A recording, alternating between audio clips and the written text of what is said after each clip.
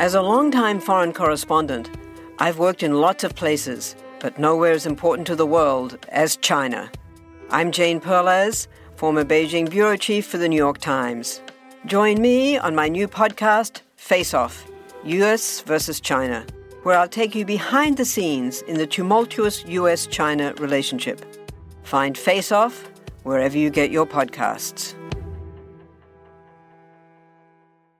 This is California, the third largest US state, home to just under 40 million people and some of the most influential industries in the world. California alone is the fourth or fifth largest economy in the world, beating out every other country in the world apart from China, Japan, potentially Germany, and of course the USA itself. Measuring the exact output of the state is always up for a little bit of debate, because the regular international organisations like the IMF or the World Bank that usually document national output figures don't do it for California because, well, California is not a country.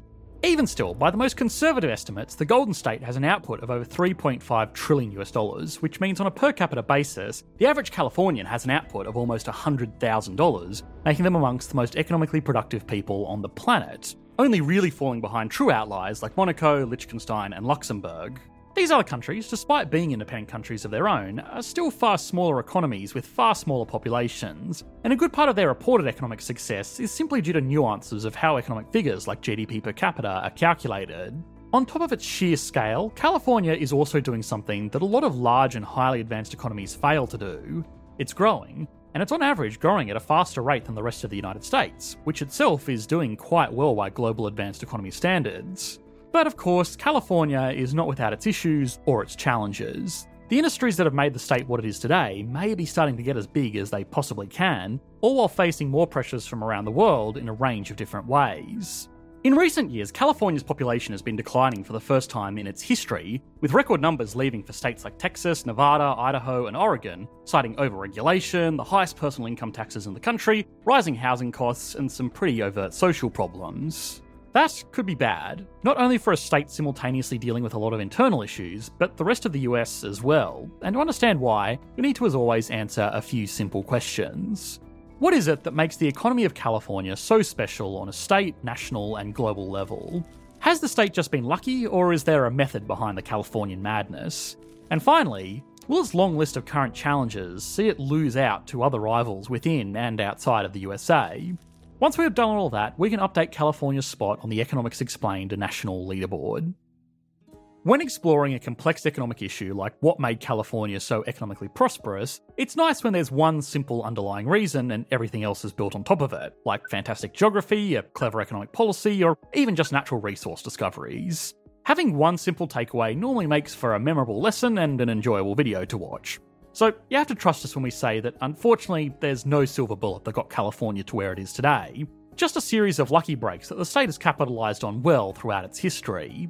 That also means that Californian economic dominance is not guaranteed, and unlike a sovereign national economy, there are certain advantages but also some serious risks that California faces purely because it's part of a union that is the United States. The state as we know it today really got started before it was officially a state, when widespread gold deposits were discovered around what would go on to be San Francisco, San Jose, and Sacramento. Before this time, the area was sparsely populated because there was nothing driving settlers from the more abundant plains of the Midwest or the industry and civilization of the East Coast. The area had also only just been acquired by the United States as a territory a year prior, but once gold was discovered, there was a reason for people to make something of the place. In its most basic form, this is the concept of comparative advantage in economic output. When considering the factors of production, land, labour and capital, the region that would go on to be California basically sucked in every metric. Its land was not much better than the abundant land that was available closer to the East Coast, and its total labour pool was measured in the tens of thousands. There was little capital to make any of this better, like railways or factories, because there was no reason to invest out there when there was so much space available everywhere else. A situation that is particularly ironic given the state's problems these days. This means that everywhere else had a comparative advantage over the region in the production of everything. But that changed when gold made the land of California incredibly lucrative, giving it a comparative advantage in the production of precious metal.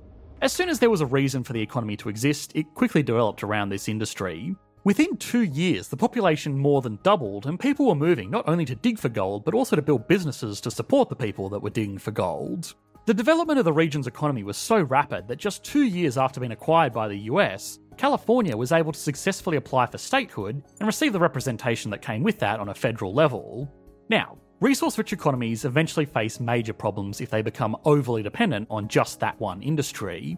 For a long time, California ran the risk of losing its gold and then losing all of the businesses that had sprung up to support it. Now, obviously gold mining in California is today basically completely inconsequential compared to its other world-leading industries. So we know that it was able to successfully transition its economy away from resources, but that was far from guaranteed.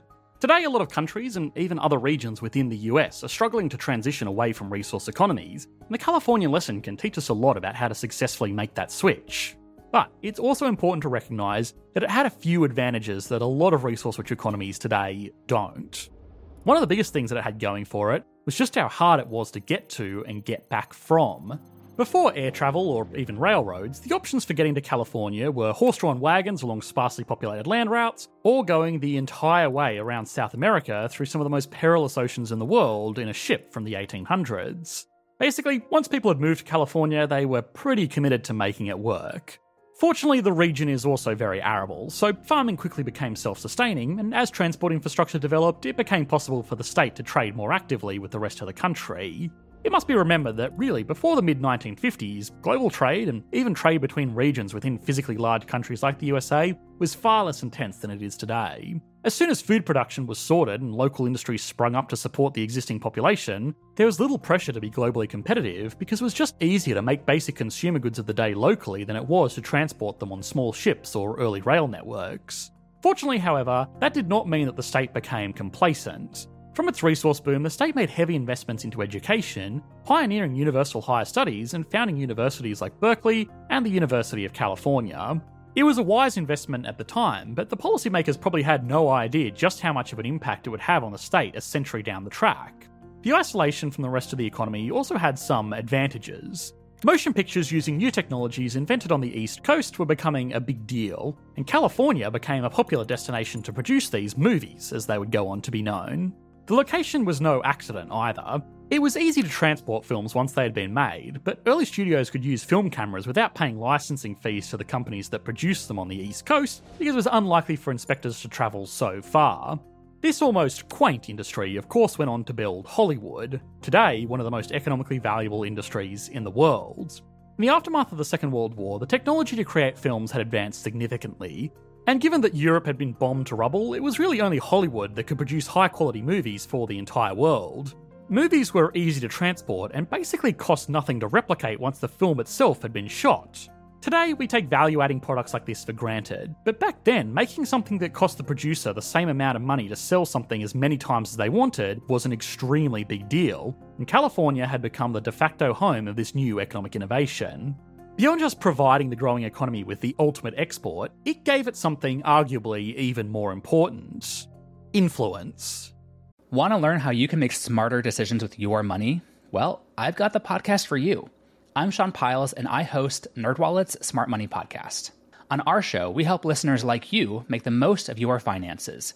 I sit down with NerdWallet's team of nerds, personal finance experts in credit cards, banking, investing, and more. We answer your real-world money questions and break down the latest personal finance news. The nerds will give you the clarity you need by cutting through the clutter and misinformation in today's world of personal finance. We don't promote get-rich-quick schemes or hype unrealistic side hustles. Instead, we offer practical knowledge that you can apply in your everyday life. You'll learn about strategies to help you build your wealth, invest wisely, shop for financial products, and plan for major life events.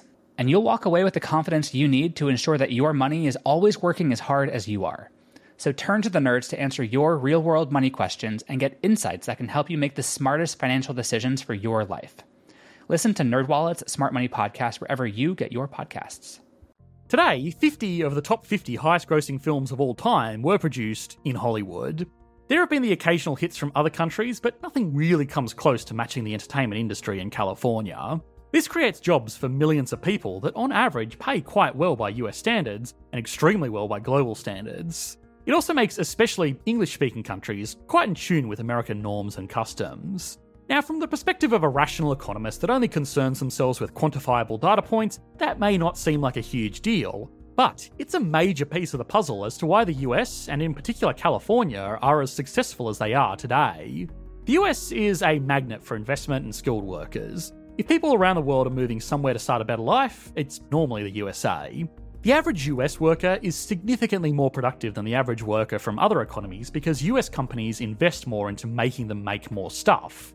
The reason they can make those investments is because money pours into the USA from around the world because people want to invest in their industries. I personally, as an Australian, feel a sense of familiarity with the US market, despite not having been to the country in over a decade.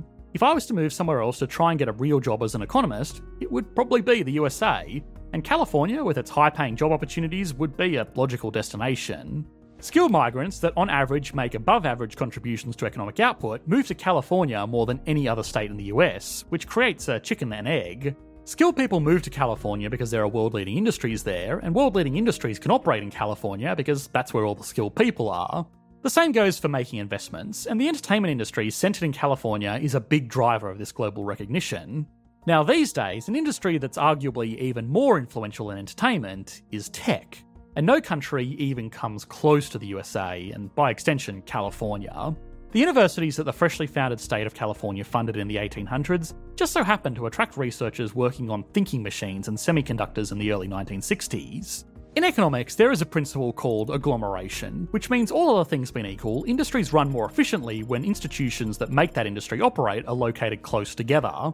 Early technology companies were built by students from Berkeley in particular. As people were figuring out what these new machines could do, it became easier to find experts and suppliers and investors and also customers by being centred around the region that was becoming known for this technology. Technology is a multi-trillion-dollar industry, and some of the most valuable companies in the world have been created in Silicon Valley. Apple alone is, as of the time of making this video, worth more than every public company listed in Australia combined. These companies have achieved this success because, like the entertainment industry that was built before it, they create value from practically nothing. Even Apple, it does still deal primarily in physical products with material costs, adds a significant markup to the raw materials something like an iPhone is made out of. Better still, the company outsources the entirety of the manufacturing supply chain to other countries, so the economy of California is only left with the highest paying jobs that come from this industry as a whole. If the entertainment and tech industries weren't already enough by themselves, California has also taken this highly value-adding approach to other more traditional industries as well. California still has a major agricultural sector, but they have a focus on high-value crops. In particular, their wineries are world famous, and the vineyards that produce a $50 bottle of wine are adding a lot more value within their business than a farmer who grows commodity crops like corn. If nothing else, the Californian economy shows that economic success is rarely, if ever, attributed to just one lucky break. The state would not be the fourth or fifth largest economy in the world today if it didn't capitalise on multiple gold rushes, not just one. But it also isn't without some serious problems. California, by many accounts, is a state in decline. Its population is shrinking, the companies that have made it so successful in recent decades are expanding beyond its borders, or simply moving out, and the industries themselves are starting to struggle as there's not much room left to grow after they've effectively dominated the global market. In many ways, California today has the same problems that it had 170 years ago, the same thing that many other countries around the world have as well: Dutch disease. Now, Dutch disease is normally associated with resource-rich economies. California does have that, but as we explored earlier, it's only a minor component of its economy today. But that doesn't mean that it can't have the same problems. There's nothing inherently wrong with having a lot of natural resources. Of course, all other things being equal, it can be a great benefit to the economy. But it does come with some serious side effects which need to be carefully managed. Or else, the economy can end up worse off than it started, as is the case with dozens of resource-rich economies around the world today. The first side effect is an overdependence on natural resources, which means economic ups and downs become determined by commodity prices, which are inherently unstable, so they make the economy unstable as well. The second side effect is crowding out of other industries for investment and labour. When one industry is bringing in practically unlimited revenue, investors are going to want to put their money into that industry, neglecting any promising businesses in other industries. Workers are also going to seek out high-paying jobs in that industry, often forcing other businesses to raise wages to compete or reduce their output due to lack of staffing. Highly compensated workers also have more purchasing power, which when combined with constrained supply pushes prices up beyond the reach of people that are not working in the natural resource sector. Both of these forces in turn make the economy even more dependent on the one industry bringing in revenue, which again creates a very unstable economy. Now, this is most commonly a problem with natural resources, but there's no reason that it's exclusively a problem with natural resources. The tech and entertainment industries in California represent a significant portion of the state's economy and have caused exactly the same set of problems. Cost of living is high and people working regular jobs can't afford to live there anymore, which reduces the supply of regular goods and services, further harming cost of living. The big difference today is that people are not stuck in California anymore. Moving is cheap and easy, and since a lot of people working in these industries came from out of state or out of the country, they're no stranger to moving where there are better opportunities. And unlike a sovereign nation, there are fewer restrictions to moving elsewhere within the US as well. The economically advised best course of action for a country dealing with Dutch disease is to ensure that the whole economy benefits from the export industry through taxes that are then used to support the whole country. The problem for California is that it's not a country. And unlike natural resources, tech companies don't need to operate in an area where they dig stuff out of the ground.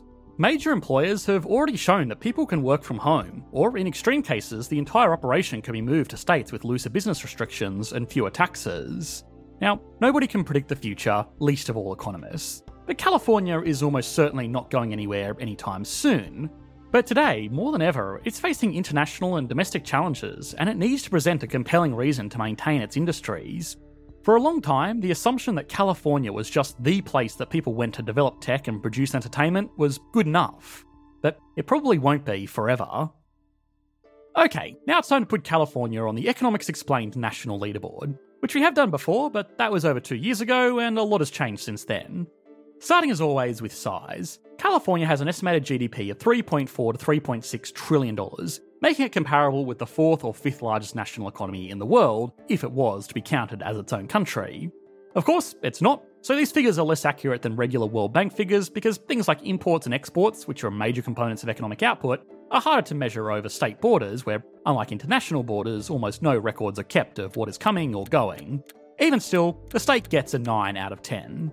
Taking those GDP estimates and spreading it out over California's population of 39.2 million people means that the state has a GDP per capita of just under $90,000, which puts it in line with countries like Norway and Switzerland. So it gets a 9 out of 10, only really falling behind the true outliers with six-figure GDPs. Stability and confidence is both helped and hurt by being part of the largest and most influential economy in the world.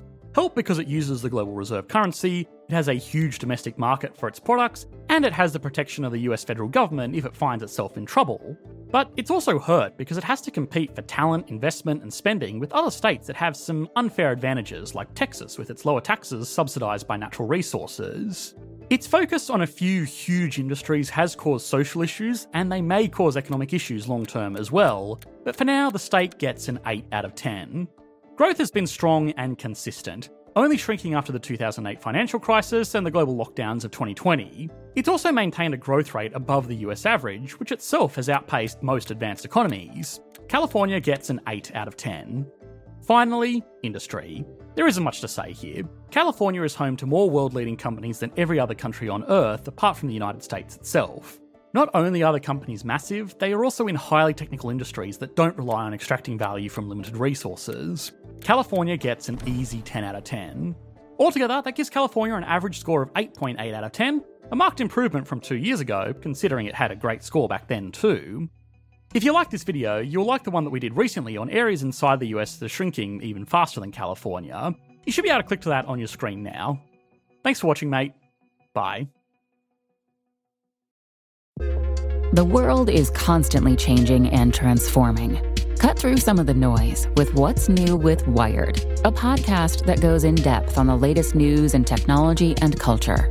Their award-winning journalism will help you make sense of what's happening in the world. Listen to What's New with Wired wherever you get your podcasts. That's What's New with Wired wherever you get your podcasts.